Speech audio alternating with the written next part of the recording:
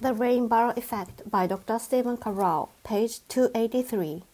Listen to your emotions. I discovered these next 9 emotional triggers just a few years back, and I have found identifying them incredibly helpful as a starting point. I hope you do as well. Possibly for the first time ever, I'd like you to actually get in touch with what you are really feeling. Don't suppress it.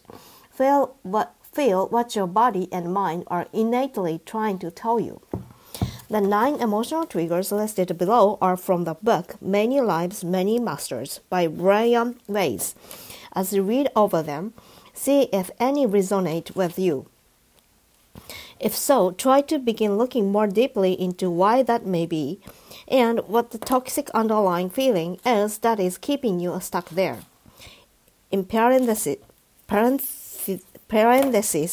I pose questions that may help you answer and identify the true triggers. 9 toxic emotions. Bitterness. Bitterness shows you where you need to heal, where you are still holding judgments on the others and help yourself. Who or what event do you feel bitterness towards? How can you forgive that person or event if not for them, but for yourself? Resentment. Resentment shows you where you are living in the past and not allowing the present to be as it is. What is it that you resent? How can you turn it around to view it as a learning experience that is leading you to be a more well-rounded, caring individual? Discomfort. Discomfort shows you that you need to pay attention right now to what is happening, because you are being given the opportunity to change, to do something different than how you typically do it. It's important to realize that you will always feel discomfort when taking your life to the next level. This is a protective mechanism in your mind to keep you safe and stuck in your current comfort zone, even if it's not a pleasant one. What are your current uncomfortable thoughts or feelings? Anger. Anger shows you what you are passionate about, where your boundaries are, and what you believe needs to change about the world. Anger can be beneficial if it doesn't burn you out, poison your immune system with increased cortisol, and spill into all areas of your life. Anger must be a temporary emotion channeled into a worthy pursuit or cause. What is your worthy cause? You can reframe into something more positive. Disappointment. Disappointment shows you that you tried for something, that you do not give into apathy, that you still are. Disappointment is a normal human emotion. The issue is that we must move on from it. Learn from each experience and channel that emotion into how you can improve for the next challenge. What can you learn from your disappointments? Guilt. Guilt shows you that you are still living in other people's expectation of what you should do or be. Parents, friends, religions, schools, work, and other social factors can make you believe you are supposed to fit a specific mold or expectation. Once you allow yourself to be you and do what you want in life while realizing that you do not owe anyone anything, the guilt will be released. Do you feel any guilt right now? Shame. Shame shows you that you are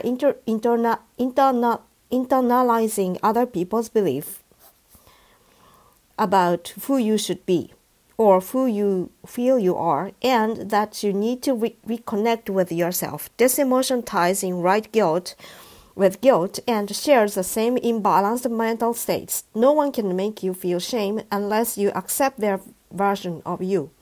When you live a life you can be proud of and respect yourself, shame will become a non-factor.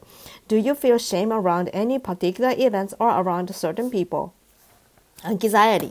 Anxiety shows you that you need to wake up right now and that you need to be present, that you are stuck in the past and living in fear of the future. Having seen hundreds of people in my practice with anxiety, I can tell you that many people fear what the future may hold, or more specifically not hold for them. Once you change your perspective and give gratitude for what you have, anxiety ceases to exist. What are your biggest source of anxiety right now? Sadness. Sadness shows you that the depth of your feeling, the depth of your care for others and this world. While sadness will always be part of the human experience, it's our ability to pull ourselves out of this state that keeps us healthy. When you find yourself sad, feel the feeling. Don't deny it, but then move your mind back to the now. Use perspective and gratitude for what you do have to help you reach up more positive mental states. Is there a certain issue that makes you sad? If so, can it have a happy ending? If not, how can you still make the best of it, accept it, learn from it, and move forward with your life? The most common emotions. Out of all of the emotional meanings just mentioned, the two most common emotions I see come up on a weekly basis in my practice are anxiety and overwhelm. Literally, a week doesn't go by that I don't hear someone talk about an underlying level of anxiety that is affecting their mood and health. Those two emotions are ultimately interconnected and, when left unchecked, can fill up your brain barrel and burn out your adrenals through too high of a norepinephrine or adrenaline and cortisol output. If it goes on long enough, this can lead to apathy and depression. Your thoughts affect your mood. From my experience, it's difficult to get excited about anything when your body and mind are exhausted. I believe a depressed or burnt-out body leads to depressed mind. As I have mentioned before, there is no separation between mind and body. To heal one, you must heal the other. Remember, our outward experience of life is largely dictated by our thoughts, and our thoughts are absolutely influenced by our mood. This will be explained more in the last chapter, and part of this issue is that we get locked into a cycle of thinking that seems near impossible to break. But like anything that relates to our current health, there is always an answer. Before we get to those solutions, let's take a self-survey to draw out some of your more limiting, depressing beliefs about yourself. It is these limiting beliefs that are holding you back from smiling more, being more, and having unlimited energy. Take a moment right now to answer these questions honestly. What are your limiting beliefs? Do you believe you can achieve total health? Do you like how your body looks? Can you see yourself living in your ideal body? Do you believe there is no upper limit to what you can achieve? Do you believe you can be truly happy? What do you think about most of your day? Are they happy thoughts? How do you talk to yourself? Are you kind? Do you build yourself up? Do you feel you can achieve the life you have always wanted? In addition to these questions, I would ask, how do you picture yourself? Is it usually at your ideal or at your worst? These are important questions since the way you think frames what you expect to get out of your life. You will always get more of what you think about. Your actions will attract those things towards what you constantly think about. So if you answered no multiple times in the questions above, I would urge you to truly work on your mindset for long-term health and well-being in both mind and body. Beyond the actual answers, I am also even more interested in your understanding how you felt rather than merely what you thought or wrote down when answering the above questions. Did you feel low energy answering them, or did you begin to light up and feel alive? The answer to that question is all I need to hear to understand where you are at. Reframe your vision.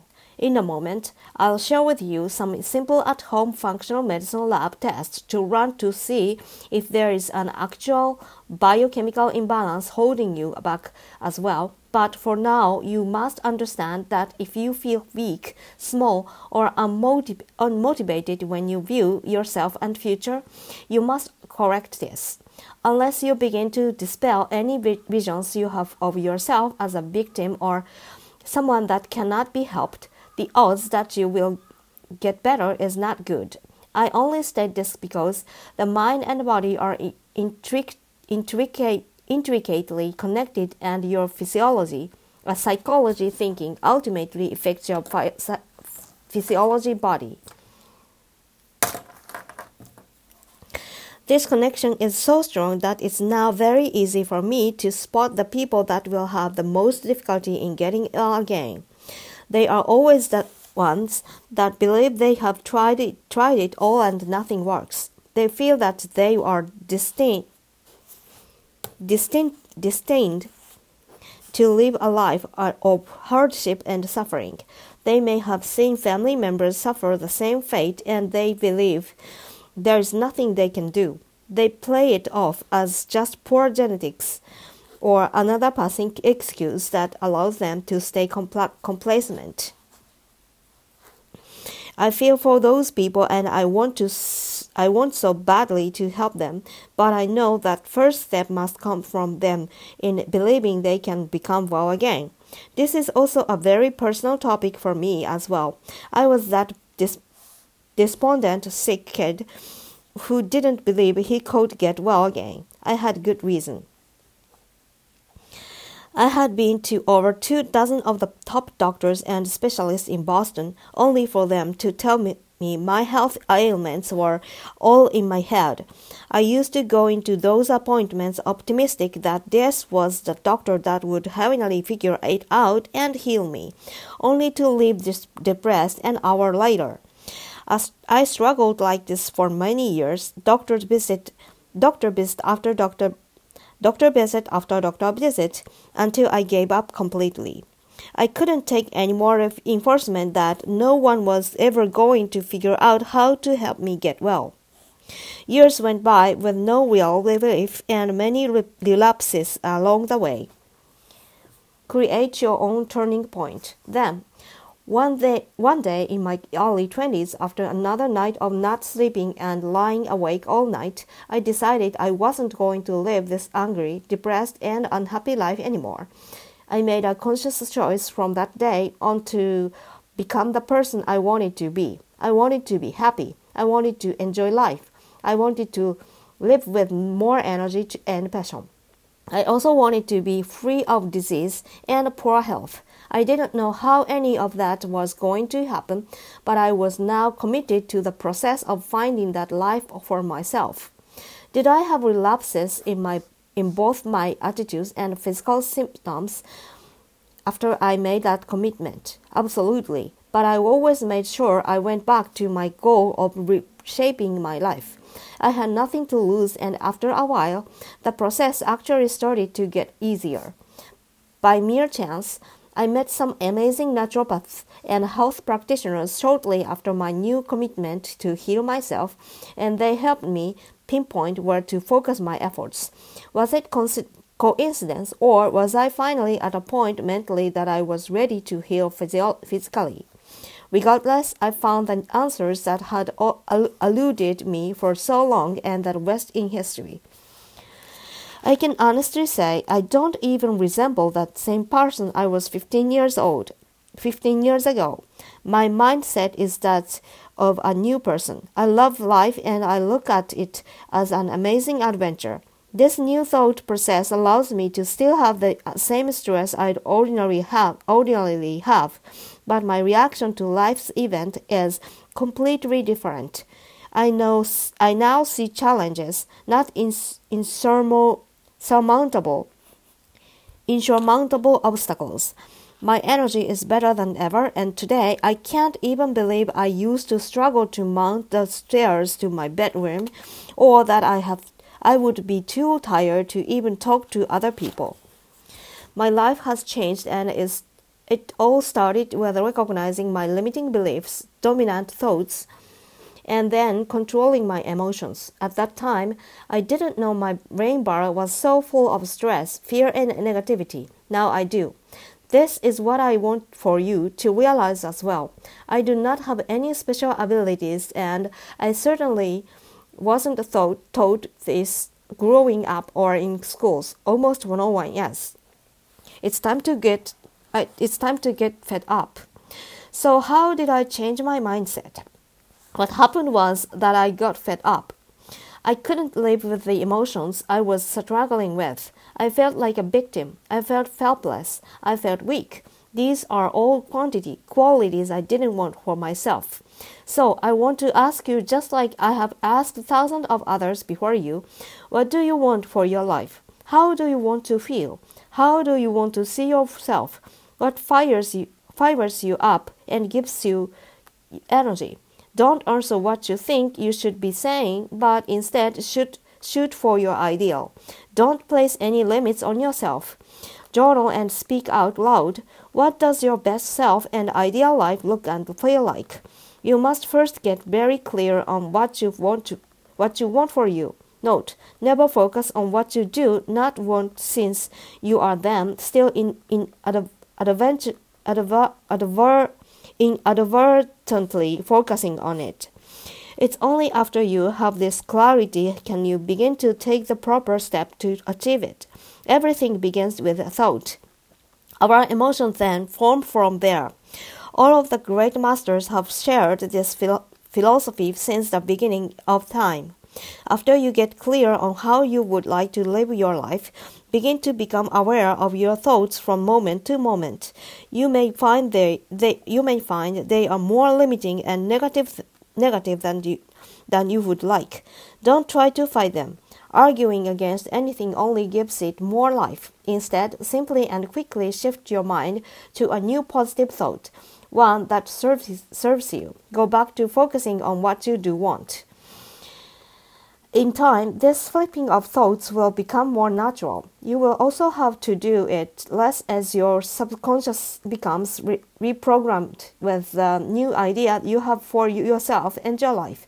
Although this process may seem somewhat metaphysical or esoteric, I can assure you it is not. The science of emotions.